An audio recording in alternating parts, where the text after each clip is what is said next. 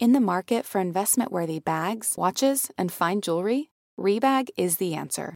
Rebag is a luxury resale platform where each piece is carefully inspected by experts to ensure quality and authenticity. Use Rebag to buy and sell finds from the world's top brands, including Louis Vuitton, Chanel, and Cartier. Head to Rebag.com to get 5% off your first purchase with code REBAGNEW. Shop today at Rebag.com. That's REBAG.com. And use promo code REBAGNEW for 5% off your first purchase. Look, Bumble knows you're exhausted by dating. All the must not take yourself too seriously, and 6'1" since that matters, and what do I even say other than, hey? Well, that's why they're introducing an all-new Bumble, with exciting features to make compatibility easier, starting the chat better, and dating safer. They've changed, so you don't have to. Download the new Bumble now. When you need mealtime inspiration, it's worth shopping Kroger, where you'll find over 30,000 mouth-watering choices that excite your inner foodie. And no matter what tasty choice you make, you'll enjoy our everyday low prices, plus extra ways to save, like digital coupons worth over $600 each week. You can also save up to $1 off per gallon at the pump with fuel points. More savings and more inspiring flavors make shopping Kroger worth it every time. Kroger, fresh for everyone. Fuel restrictions apply. Welcome to So Bad It's Good with Ryan Bailey, the podcast where we cover all the pop culture we love to hate, from the classic reality TV moments of the past and present to the latest Daily Mail headlines and everything in between. We'll dive into all the infamous and notorious messes you can't stop watching. I'm looking at you, Jax Taylor. I'm your host, Ryan Bailey. I got you. Yeah.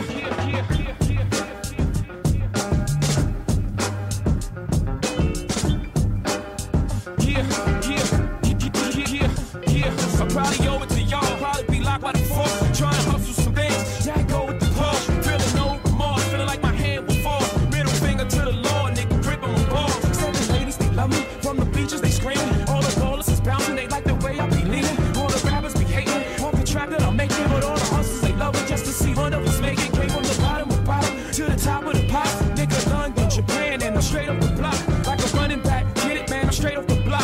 I can run it back. Nigga, cause I'm straight with the rock. Come on.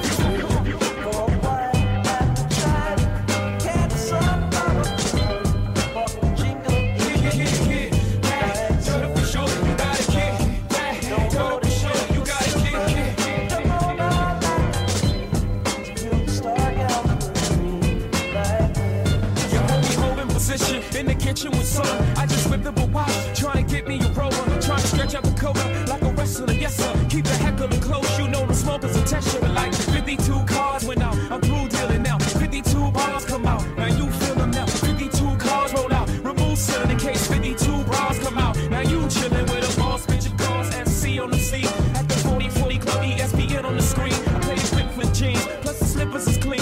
No chrome in the wheels, I'm a grown-up for real.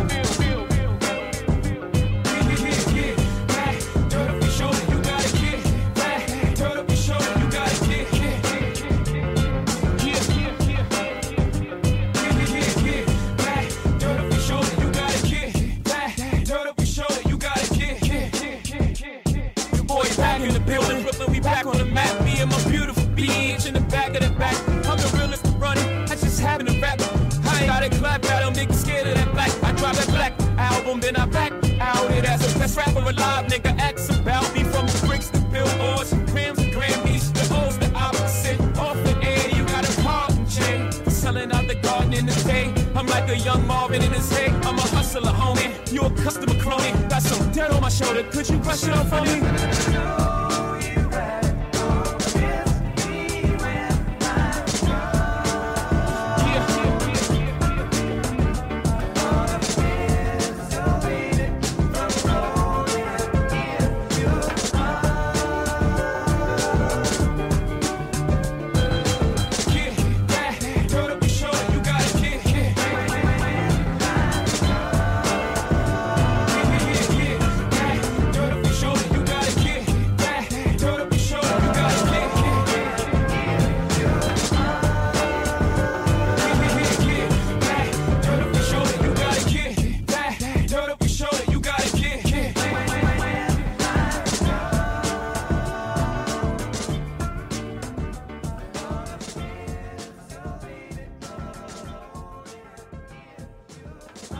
Folks, welcome to an all-new episode of So Bad It's Good with Ryan Bailey. Wow, that was Jay-Z mashed up with the Grateful Dead. I always talk like I like to start the show with a mashup because that's what this show is. It is a mashup, and today is no better example than that because we have the host today of a new podcast all about Jeopardy. Buzzy Cohen, who was an insanely good champion of Jeopardy, he is now hosting a new podcast called This Is Jeopardy, the story of America's favorite quiz show, which is premiering today. You'll be able to listen to it right after you listen to this. And listen, Jeopardy has always been huge in my family's household, so I jumped at the chance to talk to this dude. My dad was very excited, but we have that, and then of course right after that we have my first reactions to the Real Housewives of Orange County season 17 trailer. So that is a mashup of a show, you guys. That is Jeopardy mashed up with Real Housewives of Orange County. You're not going to get that anyplace else. Anyways, how the heck are you doing? This is Wednesday. You've made it halfway through the week, so you are done with the week in my book. It is smooth sailing from here, folks. Listen, today is my birthday. Today is my birthday. It is 10 p.m. on April 25th. And listen, I feel so blessed. I'm usually sappy, and I'm going to be sappy here once again. It's just who I am, and I don't apologize for that. I apologize for some of my fashion choices, and yeah, that's just the fashion choices thing. But listen, I am so lucky to have I don't even know how to put it in words. I've had so many people reach out to me today that it was overwhelming, and I get overwhelmed pretty easily. But it was just so much, and I haven't been able to even get back to a fraction of the people. And I would read a couple of messages, and I would write back, and then I would get all flustered, and then I would have to throw my phone away, and then I would have to do it again, and it was just, wow. Wow, there's nothing else to say but wow. Really, really, really very cool. And a lot of that I owe to this, Of course, I had so many, it's always a good reminder, too, of all the people that I've known in my life, even before I did any of this. And it's I think I've always been scared of birthdays, and I think halfway through today I was like, okay, no, this is a good thing because there's so many good people out there, and you've been a part of so many great things, and it did bring back all of these memories, and a lot, all of them pretty good.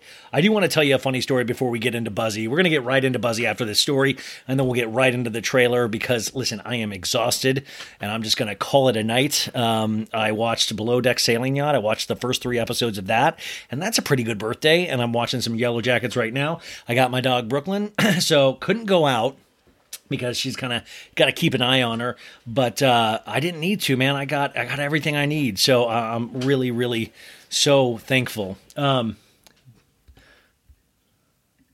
So today, the birthday started out as kind of a shit show. I'm not going to lie to you. Brooklyn has a really bad coughing attacks in the morning. So I was up at like 6 a.m. with her, and she wasn't going back down.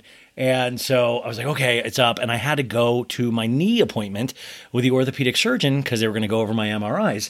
And that was at like 9:15 in the Valley. So I was like, okay, I'm scared to, be late for that. You never know what traffic's going to be like in Los Angeles. And then I had to rush back after that because I was interviewing Corey Kiefer from Summer House. Yeah, Corey will be on the show on Thursday, folks. The Pearl Necklace Man from Summer House. He's here on Thursday. Very exciting. But almost that didn't even happen. So I go there to the orthopedic surgeon, and he pretty much tells me exactly what I've known all along. It's just more confirmation that my knee is jacked. You got the ACL tear, you got the meniscus tear, and now the problem is there's a bunch of arthritis in my knee. My knee, I didn't even know you could get arthritis in your knee. Like, what a thing to hear on your birthday, too, is that your knee has old man arthritis. And so I was like, okay, so can we I was like, do we amputate? What do we do, doc? And he was like, well, maybe amputate the ACL. I'm like, yeah, whatever. But and he's like, well, probably not the ACL because the it's going to make it really tough with the arthritis. It's going to make that really tough. And there's a 9-month recovery. And I was like, I don't give a shit about the recovery. Are you telling me I can't walk again? Like I can't hike again? He was like, well, we're going to do some, I'm going to recommend physical therapy for 6 weeks, 2 times a week. And then we'll see where we're at. I'm like, we'll see where we're at. I was just like so bummed out because I was like, I thought we'd get a little more confirmation instead of what I already knew, that my knee was completely jacked. Whatever. I go, okay, yeah, let's see where we go with that. I was like, do I have to wait a month for insurance to let me know if I get approved? He's like, well, we'll put it in. Hopefully it'll be a week. And I'm like, okay, but I'm going back and forth to Arizona, so I don't even know how that's going to work. Anyways, that's not your problem. The problem is then I was like, okay, I got out of there earlier than I thought, so I had time to go to Starbucks for my free birthday Starbucks drink. If you listen to Tuesday's episode with some of the cast from Jury Duty, wasn't that amazing, you guys? What a great week of shows already. So I go to Starbucks and I did what I think I talked about a Patreon. I order the most expensive drink on my birthday because it's free. So I ordered like flipping like the Trenti cold brew with 4 shots of espresso, putting everything, like it's like a $12 drink. I'm just like, wow. And I get it. And I'm like, okay, the birthday is turning around. And now I got to get back to talk to Corey Kiefer. And so I'm getting back. I got the coffee. Still frustrated about the knee, but whatever. I come in. I go downstairs to the desk with the computer. And I'm talking, we got like 2 minutes before Corey Kiefer. I'm ready to go. I sit down, you guys, with my iced coffee. The chair I sit in breaks. My big fat ass broke this chair, not the chair, it's a new chair that I'm sitting in right now. If you hear me fall, just call somebody. But no, I have a picture of it in the trash. The chair falls and my $10 drink spills all over me and the floor. And I shit you not, you guys. Like it was out of a movie. I was like, I started tearing up like a real wussy, but I fully did. And I was like, and then I had to turn it all off because I had to interview Corey Kiefer. And luckily I got to that on time. And then after that, the birthday completely turned around because of so many of you guys and all the well wishes. And that just blew me away. Who cares about a coffee? But I will say Bridget Doherty and another, I have the name written down, which I'll tell on Friday. They sent me Starbucks gift certificates. And they didn't even know that I spilled this drink all over myself. So I was like, damn, look at these people. I opened up my email and I had these Starbucks gift certificates. So I'm like, wow, that's, truly incredible. So I just thought you would get a kick that all happened right before I talked to Corey Kiefer, which you'll hear that interview on Thursday. But yeah, I don't know. I was very in my head and in my feelings yesterday when I did like a 2-hour Patreon Q&A, you guys. And the first 30 minutes I was really mopey and I'm very honest about how I'm feeling right now. And I had a really, a good / emotional conversation with my mom today. And it's just, I'm not going to talk about that right now, but it was just, there's just so many feelings wrapped up in your birthday. And I think you guys know this obviously as well. But the overwhelming thing that I walk away with on today is just how good it is to be loved, how good it is to love, that it is never too late, that you can always fix mistakes. You can always do better. You can always try to be better. And that if you lead with your passion and if you lead with some sort of love, things will go in the right direction. And that, in the 22 years I've been on this planet, I don't know. That's what I've come up with so far. I'll let you know as more things come to me. But let's get into today's show. We got Buzzy Cohen right now, and then right after that, Real Housewives of Orange County trailer reaction, which you can also watch on YouTube. If you want to see the images of the actual trailer, but I'm assuming you've seen it by now, but I paint you a picture of the entire trailer. I'm very interested to see what you guys hear, what you guys think about this trailer as well. And that's it, you guys. Thank you for everything, man. I thank you guys every day, and I'm going to continue to thank you every day for the rest of this show, for however long that goes. So I'll talk to you bright and early on Thursday, and have a great Wednesday. Bye. Good. Today we are classing up the joint. Now, I do a lot of reality television and pop culture, but there is something, there is a show that lives within all of our hearts. Now, I grew up watching this show and how it worked in Kansas, and it still does in Arizona. I'm with my parents right now, is you have an hour block. You have Wheel of Fortune, which is for the dummies like me, and then you class it up and you go to Jeopardy. And Jeopardy has been a part of my family since I was growing up. Now, we just watched it with my dad the other day. I got all the pop culture questions right. I got everything else wrong, and we were both happy because my dad got all of them right. I told him we were having our next guest on, and he knew who he was immediately. Our guest, though, this is very important. He is hosting a new podcast called This Is Jeopardy, which will premiere this week, April 26th. And this is going to take listeners behind the scenes down a thought-provoking, quizzical, emotional, cheeky, and reflective journey of Jeopardy's 60 incredible years on air. Now, who better to host this than a winner of Jeopardy? This man had a 9-game winning streak on Jeopardy in 2016. He was one of the youngest hosts to ever host Jeopardy, the Tournament of Champions. And I just cannot wait to talk to this guy. Buzzy Cohen, welcome to the show. Hey, thank you. That was a big intro to live up to, but I love it. Listen, I could keep going. I mean, I was looking into you wrote a book with Audible, and you were talking about, I love your whole theory, or your whole about training for things, training smarter for things. Can you explain to the people what I mean by that? Sure. Yeah. I mean, it came out of my experience of appearing on the show the first time. You know, I, like you, watch this show for my whole life. It's my favorite show on TV.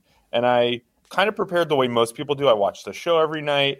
I held a ballpoint pen and clicked along and tried to answer. And then you get on set and you're like, oh, wow, this experience is really different from, the experience of playing at home. And so what I did was I developed a preparation program to better prepare me for the actual experience of appearing on the show. And I had been invited back a few times, and I kind of kept developing it. And then I started training for a deadlift competition. And basically the idea is that a lot of people know they need to get ready for something, but they don't know how. So I kind of created this methodology to apply to things like, interviews and public speaking and all kinds of stuff to help people do better at that. So that was what that Audible book was about.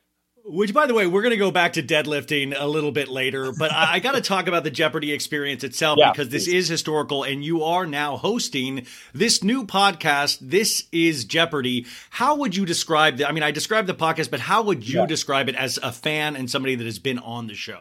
Yeah, so what's great about this show is that if you have someone in your life who's like, I don't get the whole Jeopardy thing, why is it such a phenomenon? That's really the impetus for this podcast. It's like, how did this show that's been canceled a few times, that is on... Wait, has it really been canceled a few times? Yes. Why did they cancel? Was it for low rating? Well, how did they cancel this? You got to listen to the podcast. But the Alex Trebek version is like the third version of Jeopardy that came on air. The first couple had Art Fleming, a different host. It was on NBC. And then through this, Merv Griffin, who created it, just absolutely loved Jeopardy. It was like his favorite thing that he had made. And as we know, he's a legend. He had made a ton of stuff. And so he always was like, I want to get Jeopardy back on the air.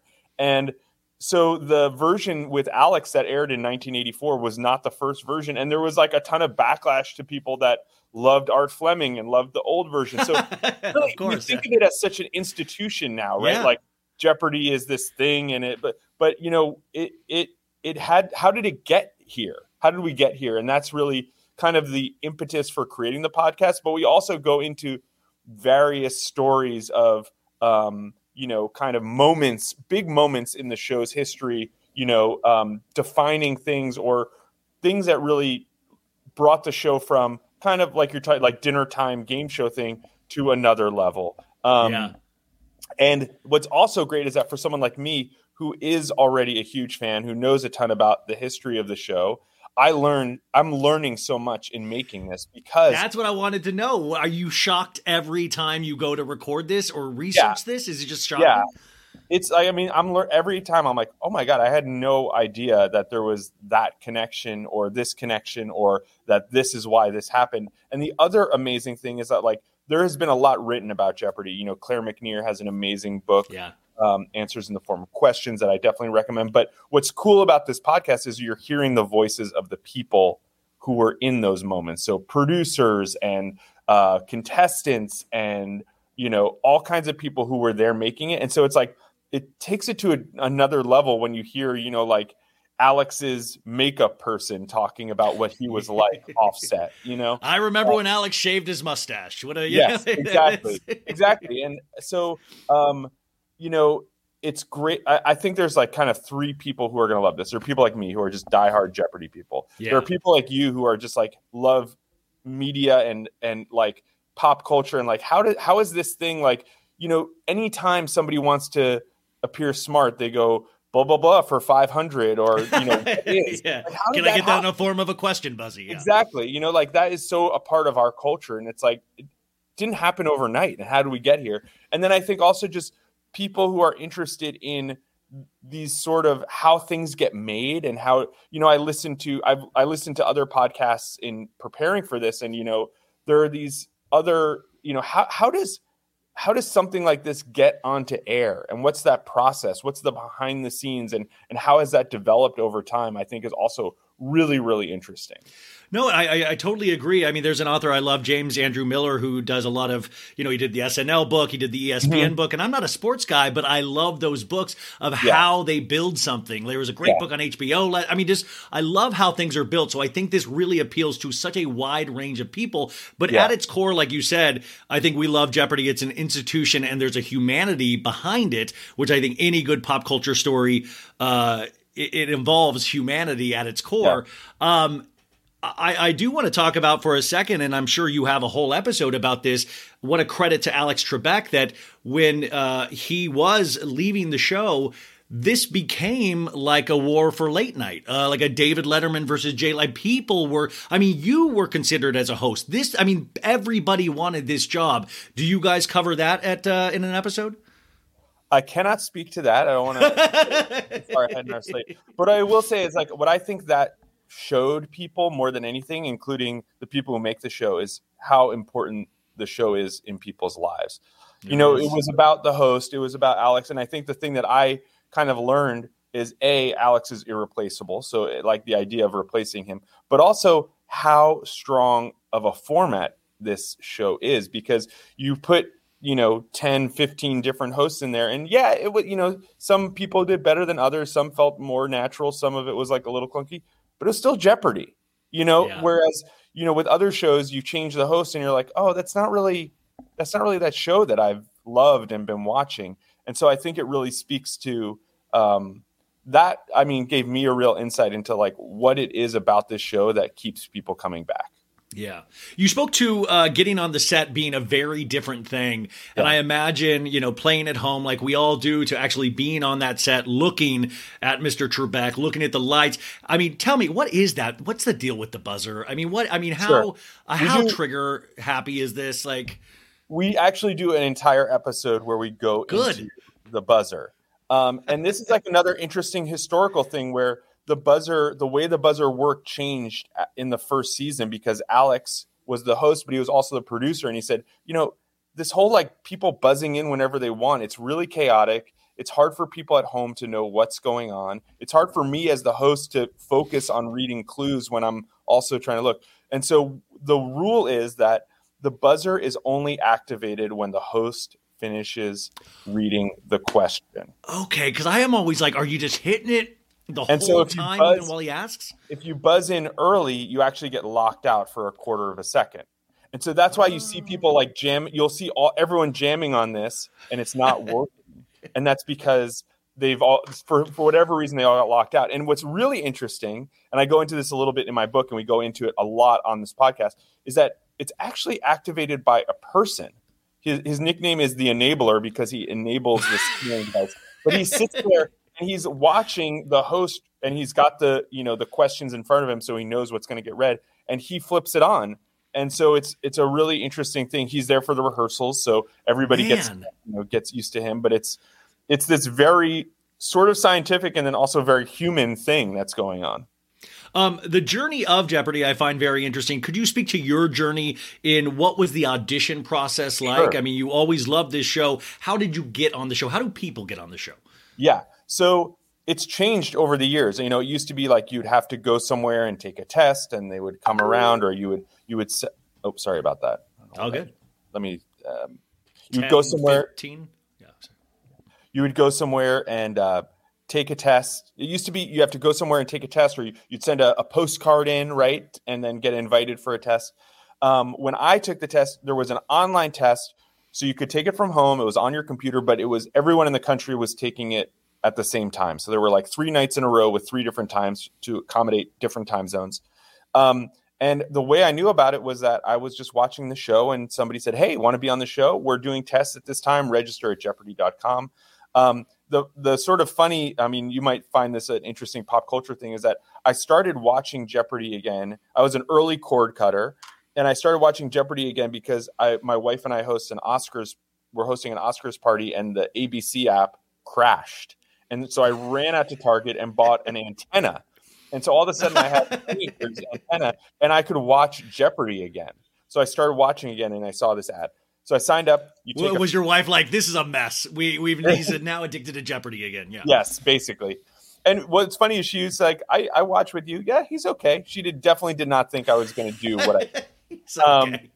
So it's a 50-question test. You just type in your answers. You have about 15 seconds per question.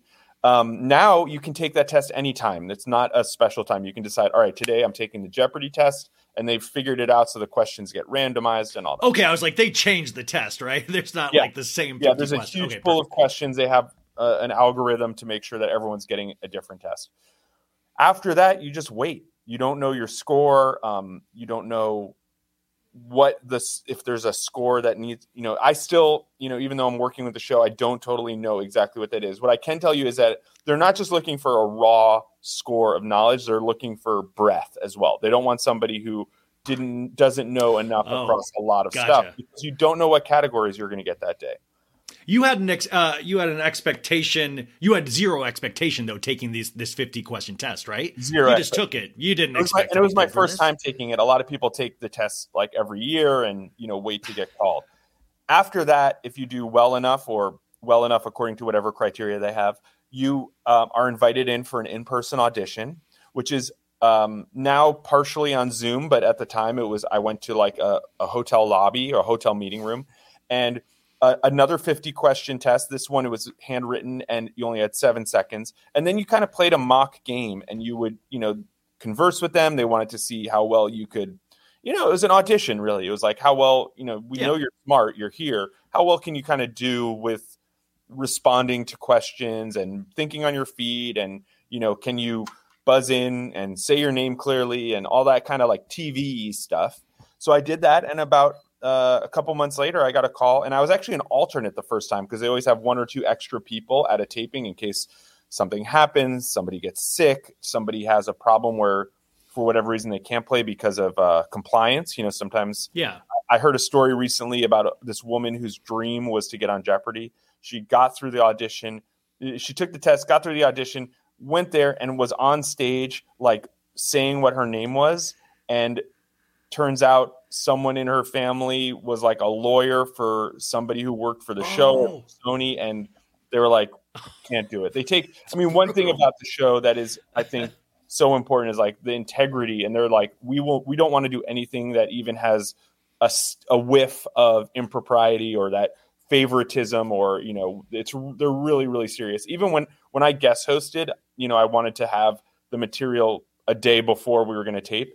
And literally, they won't email it to you. Like somebody brought it to my house and handed me the question. So it's really, this show's not joking around. So yeah, and then after I was an alternate, I got called in, and I was, I got to appear on the show, and I won and kept going. But a 9-game winning streak. When you start on that streak, and people, I know when people do, people start buzzing about you, Buzzy. People start talking about you. Yeah. What did that play with your mind at all? Did that put the pressure on each time you went for a new game?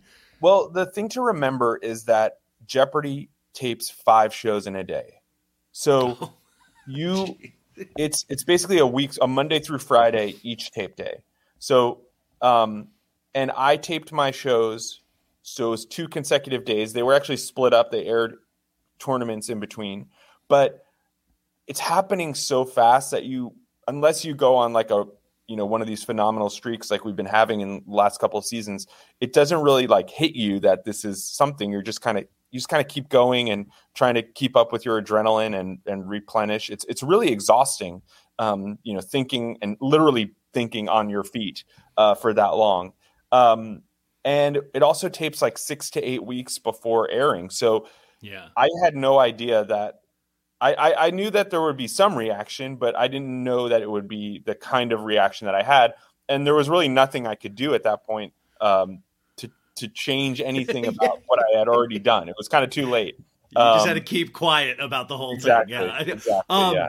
I was watching Survivor the other week, and they were talking about training going into this Survivor. I mean, they had built these things in their backyard. They were practicing. Yeah. Can you speak to it? I'm sure the show mentions this as well, which, by the way, I want to remind everybody, once again, the podcast is called This Is Jeopardy, premiering April 26th. You subscribe in your podcast feed. That's going to show up every time there is a new episode. And while you're at it, hit 5 stars on Apple Podcasts and Spotify. This is going to be a juggernaut of a show already, but let's help it get there on its way. Yeah. But I was thinking about training for this. How do you train? How do contestants train? I guess speaking from your own knowledge, how did you train for this? So there are a couple things. One, everyone's like, how do you learn everything? You have to remember that you don't have to learn everything because Jeopardy doesn't ask about everything, right? There's sort of the sweet spot is things that everyone sort of knows or kind of knows or knew at one point. It's really like high school, maybe freshman year of college level material. It's stuff we all learned, but we didn't hold on to. And the idea is that you want it to be fun to play along at home. So if it's some really obscure thing that nobody's ever heard of, they're never going to ask that because no one on the stage is going to know, and everyone at home is going to be like, what? Whereas Jeopardy tends to ask things where it's like, if they're asking for who wrote Moon for the Misbegotten. Sorry. If they're going to say like, I want to make sure I have the title right. If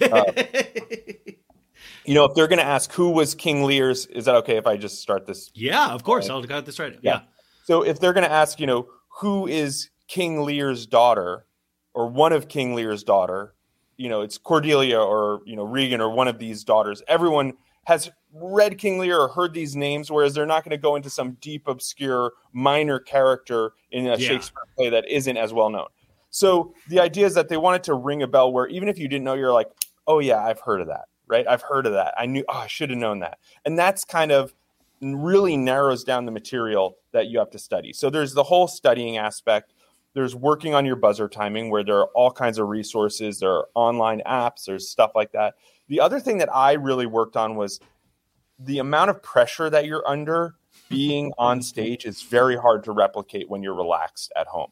And so what I would do is I had my flashcards of that material that I, alluded to where they your poor wife just doing flashcards with you. Wow. Well, I made it somehow worse where I would flashcards, take them to the gym, and then I would give them to one of the trainers at the gym, and I would like hang from a chin-up bar and have them quiz me on like, world capitals or Super Bowl winners and stuff like that. Because when you're in that like physically stressed state, you can't even spell your name, like holding a plank or whatever. Yeah. And so I was like, that's the closest thing I've experienced to being on the Jeopardy stage and just totally going blank. And so what I wanted to train was like, how do I get access to that stuff, even when my mind wants to go blank and like my whole stress hormones are like, this is not what we're doing right now. How do I like train myself to be through that? So this is like the smart Rocky. This is like, we need a training sequence of you with like, dun, dun, dun, dun, dun, dun, dun, dun. Like, that's amazing. And it's like, the idea is like, people are like, all right, I want to be really calm. And I'm like, I'm not going to be calm. I know I'm not going to be calm. So instead of trying to be calm, why don't I just get used to being stressed out and having to do this? And then I actually stole a bunch of reaction time drills from the NFL. So like, that's a similar thing where if you go too early, right? If you go too early in the NFL, it's a false start. Penalty. If you go too late, you're too late. And so it's kind of the closest thing to the Jeopardy buzzer, where if you go too early, you get penalized. If you go too late, you're too late. And so I found a bunch of the drills that those guys do to work on their reaction time, and I use them as well to kind of work on all that. Now, the actual experience, though, did you feel that training obviously was adequate? I mean, was it an out-of-body experience? Was once you got to the second game, you're like, I'm in the flow now?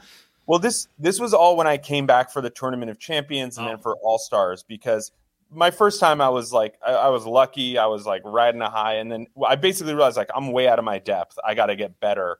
And I won the Tournament of Champions, and I credit that win and how well I did to that training. So, yeah.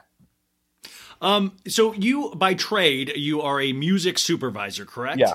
Yeah. And did that job help inform your knowledge? I mean, are you just, already is like music just your forte? Like that's something you don't even ever have to study? I have never really had to study music. I studied, classical music when I was in college. I work with pop music now. I would actually say that it's not necessarily my best category because, if an average person has to come up with, a new wave band or whatever, there's like 3 or 4 that come to the top of your head. And I've got like 40 that are trying to, it's something that people sometimes talk about in the trivia world, which is called the burden of knowledge, where when you know too much stuff, it's harder to come up with that. Whereas like, if you ask me, I'm not a big sports person. So if you ask me to name like quarterbacks, I could probably name like 10 quarterbacks. And if, we narrow it down a little bit, I'll probably come up with the answer because they're probably looking for one of the obvious ones. They're not looking for some deep cut quarterback. And so in a way, sometimes not going so deep and kind of just having a more general knowledge of something can help you on the show. How you had thought and planned for your life, how did this completely change it? I mean, now you did the show and now you're doing this podcast, which is about to start. I mean, did this really set you on a different path, or has it been like, well, everything's pretty the same, but I get to do these amazing side projects? I know you were in, I think, The Chase, the ABC reality show. Like, you've been able to do these really cool side projects. How do you view how this show changed your life? I mean, it really opened up a lot of opportunities. I definitely did not think I was going to be an on-camera kind of person or on audio kind of person in my life. And I have a lot of fun doing it.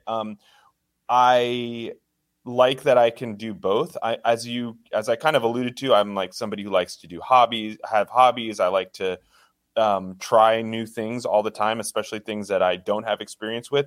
And so having a day where, I'm doing music supervision for a couple hours, going in to record a podcast, and then, going to do something else, and then coming back and, working again. It's like, it makes everything better because I'm just more engaged and more enriched. And, but it's definitely, I think I always would have had some other stuff going on. I used to enjoy like, flipping classic cars before I got on Jeopardy. Like I always had something. Yeah, you always had something kind of for fun, but this is certainly one of the more fun things. And what's great about, as I alluded to, game shows like The Chase or Jeopardy, it's like it films a lot of shows in a very tight time. And so it's really easy for me to kind of do both. And I like not having to choose. I mean, I think I want to be a person who can do a lot of things and get a lot done. It seems like you are a person that does a lot of things. You also are completely recognizable. Do you get recognized a lot still? Because this has a deep fan base that I would imagine you do, especially in Los Angeles. Well, it's interesting. We're coming out of 3 years where I was always wearing a mask out in Very public. true. Very true. So I did not get recognized as much then, obviously. I get recognized once in a while. It's really fun. I mean, one thing that is great about this show, and it's probably different from the other stuff that you are generally covering, is that if people recognize you from being on Jeopardy, it's generally a great thing. It's like you are a smart person. Yes. It's like as opposed to most other reality or you're not a Real Housewife. You didn't flip a table on somebody. You have knowledge. Pee my pants. I didn't, get too drunk at the rose ceremony. Yeah, exactly. So, it's like, there are a few things still, I would say still left in our culture where it's like having that kind of being in everyone's house and being recognized is just a purely positive thing. And it's really great to be a part of one of those things.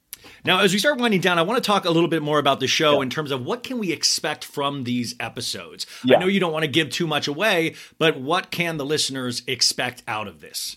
So every episode is kind of a different thing. We're trying to focus on major aspects, touch points, inflection points in the history of the show. It's really about how did we get from there to here? How did we get from basically the quiz show crisis of the 50s, the quiz show scandals, that was covered in the movie Quiz Show. Quiz Show, yeah. How do we get from there to Merv and his wife really coming up with this format that was just another one of dozens of game shows? I mean, game shows were the bread and butter of these networks, to, Jeopardy being so hallowed that people, feel like whoever is hosting it needs to, be this representative of something so important. And I think what we're doing is we're looking at, how the show was created, the first iteration of the show. There's a couple episodes on Alex because he's such an important part. We take you behind the scenes to a day along with contestants. We dive into the buzzer. It's like everything that people have wondered, like, how do they write this show? Like, how does a game of material come together? And we kind of go in, we really put you there with the people that are doing it. And then my role is really to help contextualize that information. So it's a lot. What I'm really excited about is how much, primary source there really is in this. This is fully authorized. Yeah. You have access to everything. Yeah. You were talking about changes in the show over the decades since it's been here. What is the most recent change to Jeopardy aside from hosts and things like that? Yeah. Do they continually institute new rules? Well, there are always, what I think is so great about where the show is going is, one, there's more Jeopardy going on now than there ever has been. There's, primetime celebrity, there's masters, there's more primetime Jeopardy coming up, plus the regular show. And everyone who's there is just like, what else do we want to do? So I think what that has created is opportunities to try little things that like don't break what makes Jeopardy great, but it's like, hey, what if we tried this? So, they're talking about, do we make it so that the viewers can see the category along with the clue on the screen? Is there a way that maybe there's a second screen experience where you're seeing data on who's buzzing in, what the scores are doing? Because there's live data on who's trying to buzz in and when they're getting in and correct and incorrect. There's all kinds of stuff like that.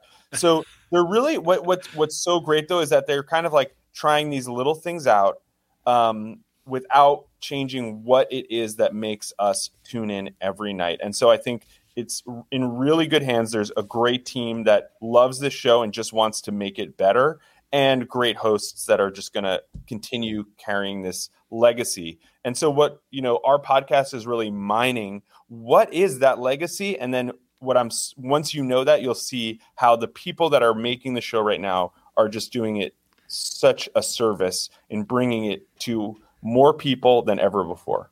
Which is that human level, which is what we want to really see. I want a commentary track of you just like, he did a very smart move here. He did the daily double. I would love commentary track. I would love the whole thing.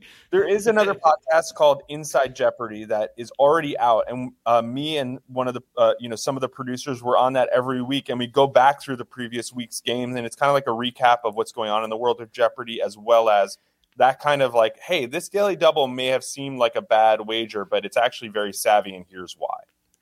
So that's amazing. If that's your thing, then we've got that for you as well. Two final questions. What was your weakness in terms of your own categories? Like, my weakness is this type of category in terms of Jeopardy. I would say sports. I didn't grow up in a big sports house. My dad owned a clothing store, and in his free time, he was more of like an artist. My mom loves golf. Golf was kind of the only sport. My dad also loves golf. Golf was kind of the only sport that was going on in my house. But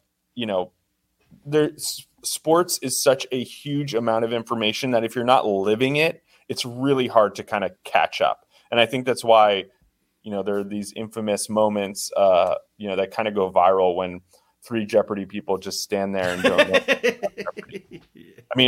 Don't know a thing about sports. Yeah, exactly. And then finally, what are you loving about the podcasting itself? I mean, I think this is such a unique form that has just started in the last 15 years. So what do you like about it? I mean, what's great about this podcast is that we are really, I have a great team that I'm working with at Sony Music that it's like, I feel like I'm in a movie with the like reporters team, and we're going out and we're researching, and it's so well resourced. But then I also have opportunities because of my unique experience. It's like there's a handful of people that have, been fans of the show, been contestants, and gotten to host that can bring that to bear. And so it's fun that I get to kind of both present something that is a very formal sort of presentation of information, but do it as myself. And I think that is a really unique thing to podcasting, right? Like if you're a reporter for, some sort of news outlet, it's like there's a formality to that, right? And what's great about this is it's like, because it's a little more informal, I get to kind of share parts of myself and I think really connect with fans of the show in a different way than I would if I was, doing a 5-part CNN, series on it. Well, I mean, you are the perfect host for this. You guys, once again, the podcast is called This Is Jeopardy! April 26th. You will be able to listen to the first episode right after you hear this. Go listen to it right now. I'm so excited to listen to this. I am subscribing. I will be listening, and I am so excited to have you here today. Thank you for making my dad proud of me finally. Yes. I was like, wow. He was like, you're doing something with your life. But Buzzy Cohen, I hope I'll get to talk to you down the line somewhere else. Absolutely. Because wait, real quick. What's your favorite? What are you watching on TV right now? And what's your favorite music right now? In terms of pop culture. I am watching Star Trek Picard.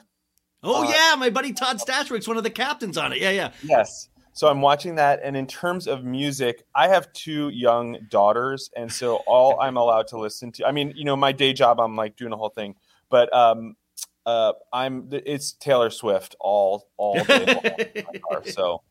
Well, it's good. They have good taste. Buzzy Cohen, This Is Jeopardy! April 26th, and thank you so much for being here, dude. I appreciate it. Thank you. Anytime. Buzzy Cohen, ladies and gentlemen, go check out that podcast right now. I think you'll really, really, really dig it. Folks, summer is just around the corner, so it's time to say goodbye to those jackets and sweaters and hello to shorts and tees. Now, I wanted to update my wardrobe for the long haul without spending a fortune, and luckily, I found Quince. Now, I have a lineup of timeless pieces I want that will keep me looking fresh year after year. I got a pair of tan shorts. I got a pair of green shorts. I cannot wait to style these for summer, and I got to tell you, the quality is great because Quince has all the seasonal must-haves like 100% European linen shirts from $30, performance polos, and versatile flow knit activewear. The best part?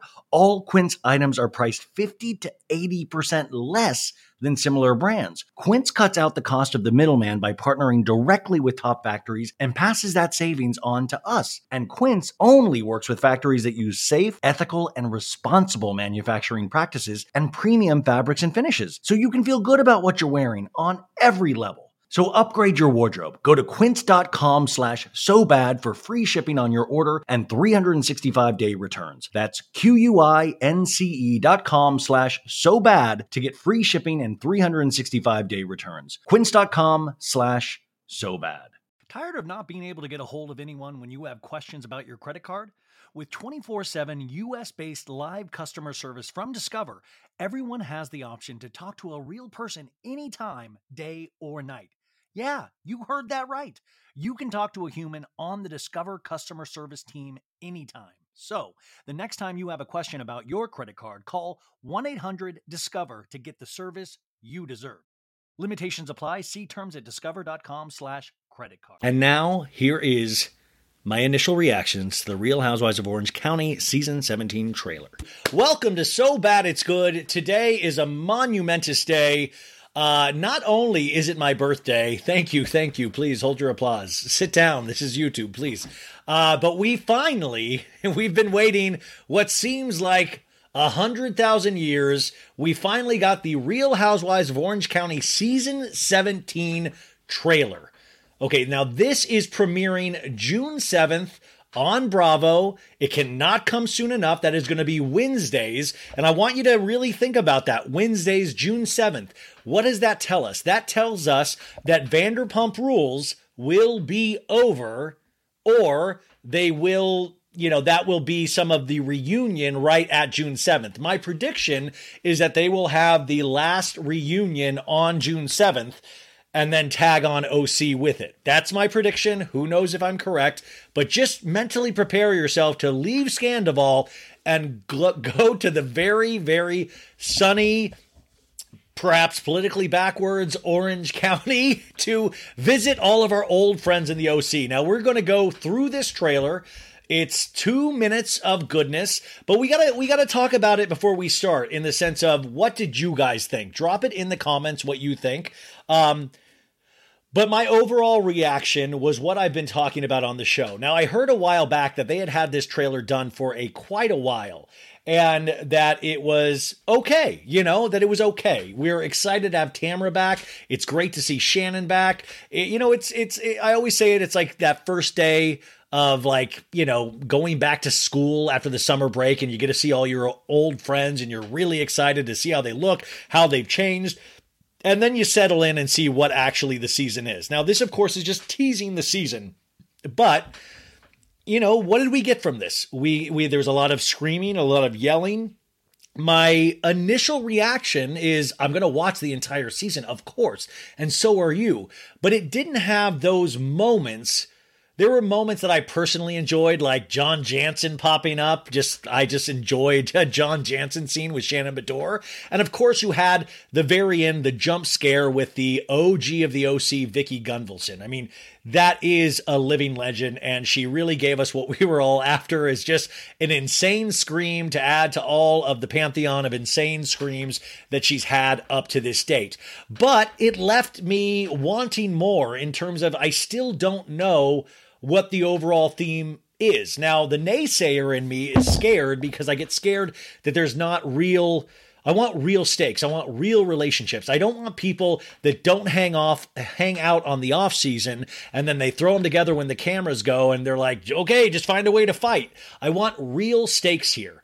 And my hope is that a lot of that stuff was not shown in the trailer, but you're going to see that in the actual season. Now, I feel like OC last season started off strong, and I think it petered out throughout the season, but this is a legendary show. I mean, it's 17 seasons. I had to correct myself. I had to look. I was like, am I really saying season 17? And it really was season 17. This is the first Housewives show, so you have to pay it respect. So let's go through this trailer. We'll start it at some of the moments. And I'm really excited to hear what you guys think about this as well. So here we go. Let me just add this right now. Okay. Housewives have the most important job in the world. Okay, I'm going to stop it right there. Housewives have the most important job in the world. Now, all of a sudden, we realize they're using like a bit. They're using a way to get us into the season. Sometimes I don't prefer these, where they're actually paying homage to the 1950s, this is how to be a housewife. And it has that voice. It has the black and white, stock footage from the 1950s Housewives. So it's clever. But I don't need clever. I want to see real things. So it's cute, but upon second and third viewing, I was like, get rid of this stuff. I want to see the people. So finally, when we see right here in this black and white footage, you finally see Tamra pop up in this montage. I'm like, okay, this is what I'm looking for right here. Must know how to cook, It's not supposed to look like that. clean, and care for her kids. So we get reintroduced to Gina and Emily. Poor Gina, man. Emily, we see their families and stuff. Gina's had one of the toughest roads to hoe on this OC, because she started off as, there was a casita Gina, and now she's moved to a condo. And then last year she had to really be sucker punched by the enormity of Heather Dubrow's insane mansion. So I always feel like it's some sort of wish fulfillment for Gina. And Gina seems like an awesome person, but still, even in this trailer, she immediately seems out of place. And that's from a Gina fan. I don't know if you guys feel that way, but we're still in the black and white stock footage. Hold on. She must be a companion to her husband. Ow. Dress in tasteful attire. Okay, right there we get introduced once again to Heather and Terry Dubrow. Terry is in a wheelchair, and Heather pushes him into some sort of wall, and he's like, ow! I don't know, you guys. I don't know.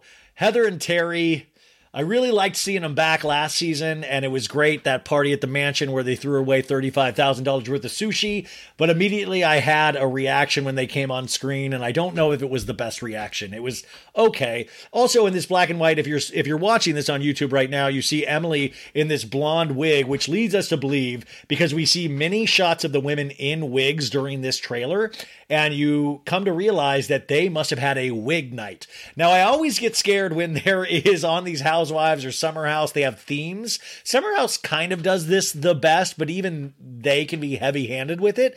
But I get worried when there's like props and stuff, because I'm like, the real relationship should be enough to carry it. We don't need stock footage of the 50s. We don't need women in wigs. We got some of the best ladies out there. I just want to know about you guys. But we see the wigs. It's all fun. We still have the 1950s music playing.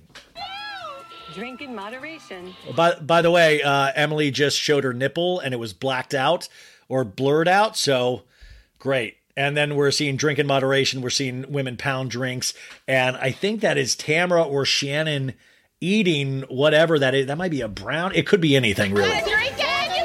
Demonstrate good manners. She can duck and foster a peaceful. Okay. Tamara is back, right? And a lot of us really are thankful for that.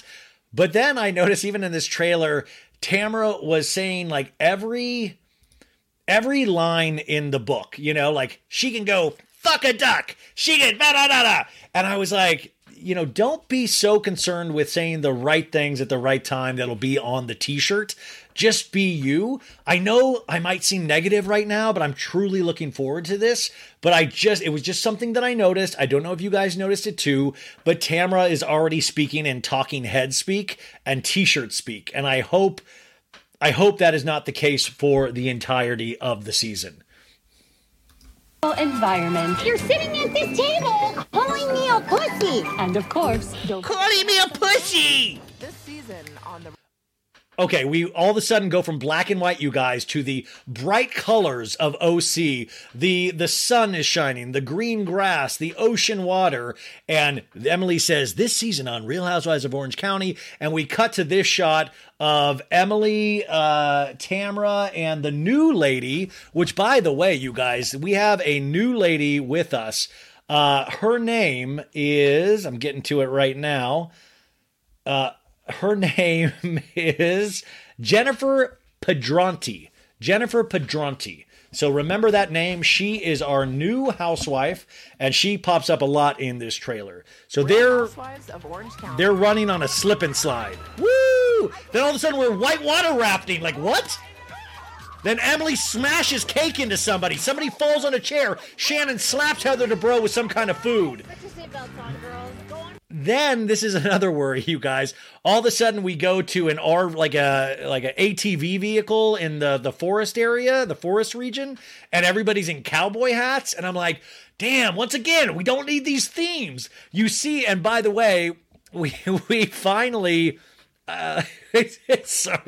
we finally get our first appearance of Taylor Armstrong, of course known most from Real Housewives of Beverly Hills and of course Girls Trip, but she is now in Sunny OC, and she has a cowboy hat on. Tamara does, but it also makes it harkens back to the Vicky Gunvalson. Remember when they flipped over in the ATV and I thought Vicky broke her neck? It was a harrowing experience for everybody. So all of a sudden we see them in the woods with cowboy hats on. Here we go. For a wild ride. I'm back, bitches. It's in my eye. Okay, sorry. I cut off Tamara when she said, it's in my asshole, I believe. But we see Tamara... and we see Eddie Judge. Eddie from Cut Fitness. Rest in peace, Cut Fitness. It closes during this season, which I actually am interested in watching that. I'm not like interested in a personal, like I want that place to close, but I think that could potentially be a good storyline of Eddie crying about like around a bunch of free weights or something. But we see Eddie, picking up Tamara. By the way, I think we all think of Eddie and Tamara's most iconic scene is the scene that scares the living shit out of me, is when they take the bubble bath, the sexy bubble bath with the champagne.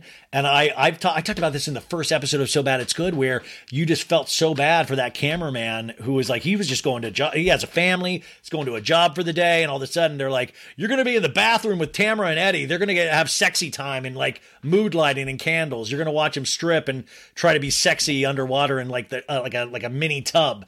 And I just always felt bad for that guy, because you could see him in like you could probably I can just picture how he looks, like a t-shirt, little paunch belly, probably some cargo shorts, and he's just like, what the hell has happened to my life? But anyway, she's like, I'm back, bitches. How many times in Housewives shows have we heard that line? I feel like we could have a supercut of Housewives going, I'm back, bitches. Is that something that they make the Housewives say when they come back? Anyways, we get Tamara saying it right here. You're an entrepreneur. I'm just trying to make sure you're happy, Mark. If yoga... Wait, why? And all of a sudden that...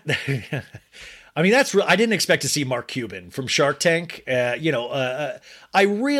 Cuban talking to Heather Dubrow, and I'm like, what is Heather Dubrow? What are we selling? What is Heather selling this? Every year, Heather is selling something. Like, is it going to be leeches this year? Is it some kind of new, like a Ozempic, like a Terry Zempic or something? But to see Mark Cuban all of a sudden pop up, I'm like, damn, like, I don't know if that's good or bad. I'm like, is Mark okay? Or is this like a get for, I'm very confused. But also then we get Jennifer Pendretti, the new cast member, here in this footage right here. Can give me a Jennifer body. Well, she has fake boobs. Get in there, motorboat. Okay, they're riding a bull, going into the water. Woman and a human. You are good at the cheesy stuff. I don't mean to be cheesy. I am over everything. Okay, so that was Gina telling the new cast member, you're good at the cheesy stuff, because Jennifer Pendretti gave Gina a compliment. And if somebody gives Gina a compliment, I think Gina should just be like, oh, wow, thank you. But she's like, you are good at the cheesy stuff. Ah! And then we see Gina, we cut to a scene with her in bed where she's talking about being over something. Don't say you're over things that you're not. You're going to... Okay, she says she's being over something. And then Travis... Are they engaged now? Or Travis, like a shy, gentle king, he's wearing a baseball cap in bed. I admire. And he's like, he's got such a tiny voice. He's like, you're saying you're very tired of. And then we cut to Gina and Heather Dubrow in a muddy SUV, or muddy ATV. Drive him away with that. Do you guys want to get married? So wait, right there, what happened is that Heather Dubrow said, you're going to drive him away with that. And Gina was crying. So obviously there must be trouble in paradise with baseball hat Travis. And then all of a sudden we cut to John Jansen. I'm John Jansen. John Jansen, if you even look at this, if you're watching that on YouTube, if you look at this man is one of the most contained, angry men I've ever seen in my life. I've met him at BravoCon, very nice, but I felt like with any wrong move, he was going to karate chop me.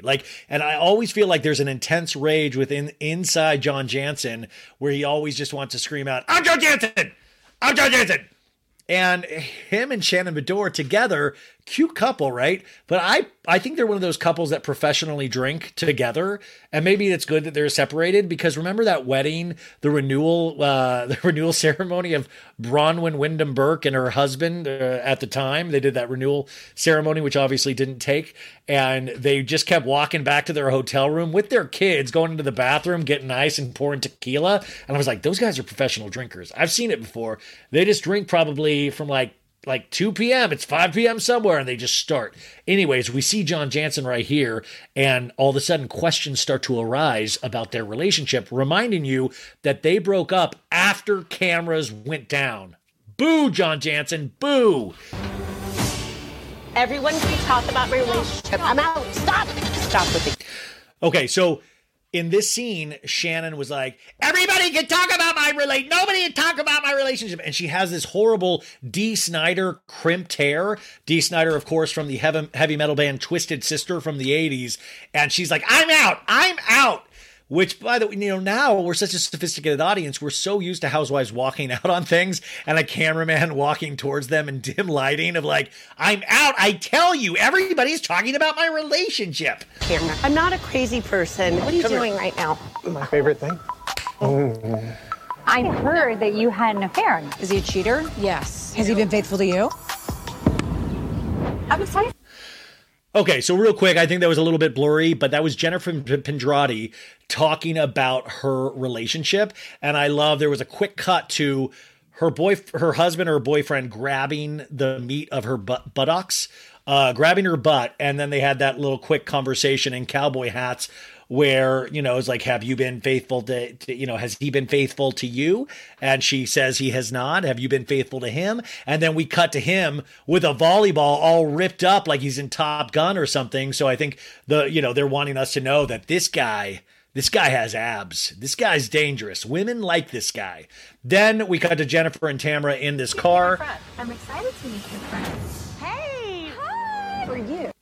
Okay, so that was the big arrival of Taylor Armstrong with Tamara saying, I want you to meet my friend, to Jennifer Pendrati, and they open the door, and it's Taylor flippin' Armstrong. Iconic, legendary, great appearance on Girls Trip Season 2, but can she bring it here? We cut to Taylor Armstrong in a cowboy hat. Did talk my career? You. You're a liar, you're a liar, you're a liar, you're a liar. Here are we coming on? Okay, so Heather Dubrow says, did she shit talk my career? And then we cut to Tamara going, you're a liar, you're a liar, you're a liar, you're a liar, you're a liar. Very loud and animated. And Shannon Beador says, you're becoming unhinged. They're obviously on a boat. In this freeze frame shot here, Emily looks like she potentially is seasick, but who knows? Hey, wait, I thought we were friends. I guess I was wrong. It's just a mess. Okay, that was Emily Simpson in a bad wig. Must have been that wig party day, whatever episode that will be, talking to Heather Dubrow, also in a bad wig, but it's probably a bad, expensive wig for Heather. And she's like, I thought you were my friend, but I was wrong. And she's crying towards Heather Dubrow. And then we cut to a separate clip of Shannon Beador crying in a red dress of like something like, everything's a mess. This has nothing to do with me. She should watch herself. You want to watch it? You want to come watch it? Being a housewife is a challenging, You did look like a wheel trainer. demanding, You and I pinky promised. and thankless job. You can hold one hand out and the other and see which one fills up with apology first. Okay, so there was a lot that just happened in that section. I don't really know. There's just a lot more wig work. We have a luncheon of some sort at a table on the beach, it looks like, with all the ladies screaming at each other. Tamara throws a napkin, I believe, in Jennifer Pendrati's face. That's the other thing, too. So you got Tamara going, liar, liar, liar, liar. I'm back, bitches, throwing a thing. And I just hope these are all rooted in some sort of reality. I hate to be a buzzkill, but you want things that are rooted in reality. So I hope it just doesn't, it's not all of a sudden where Tamara's like, why did she just throw that napkin? Why is she screaming that loud? I hope it's all grounded in some sort of, foundational where you're like, oh, this is based on real relationships. That's what I really hope. And then we cut to Gina saying some malarkey that nobody can understand. And I believe it was Jennifer Pendrati giving her a look like, what the hell did you just say? So at the end of the day, always make sure to put your best face forward.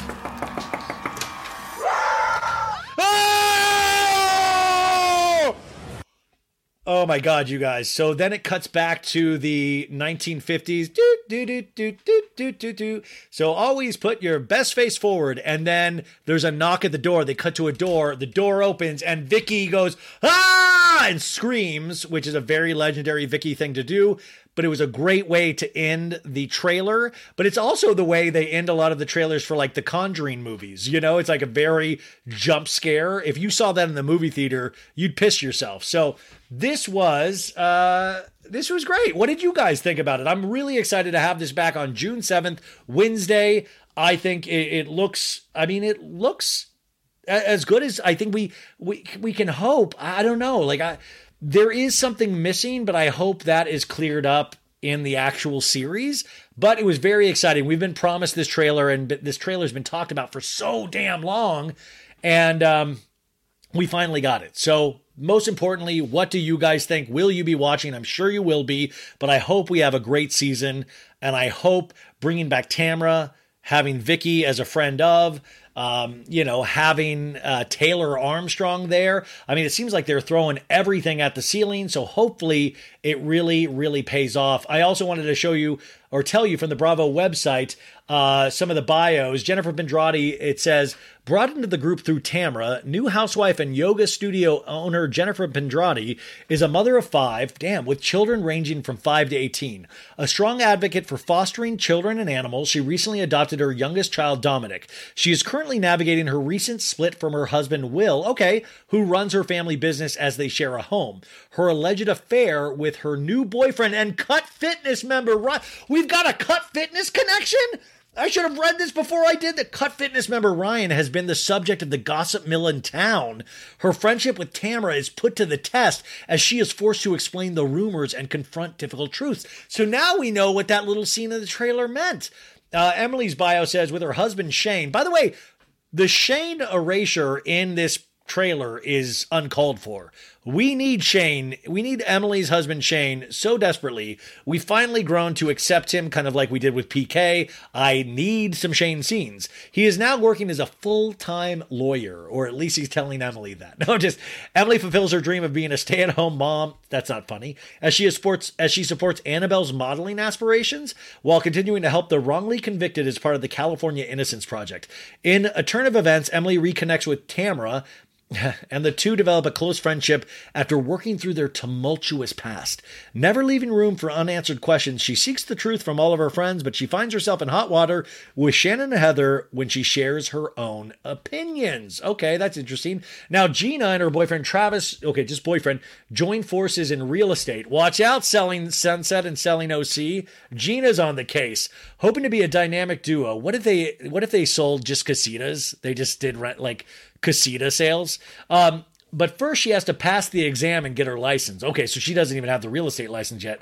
When one of the ladies tells a story about infidelity, it sets Gina back emotionally, and she is forced to deal with repressed emotions about her ex's affair. She's informed that her style of friendship is not up to Heather's standards, but as Gina works to prove her loyalty, she feels continually shut down. Gina feels having Tamra back in the group is complicating her bond with the women.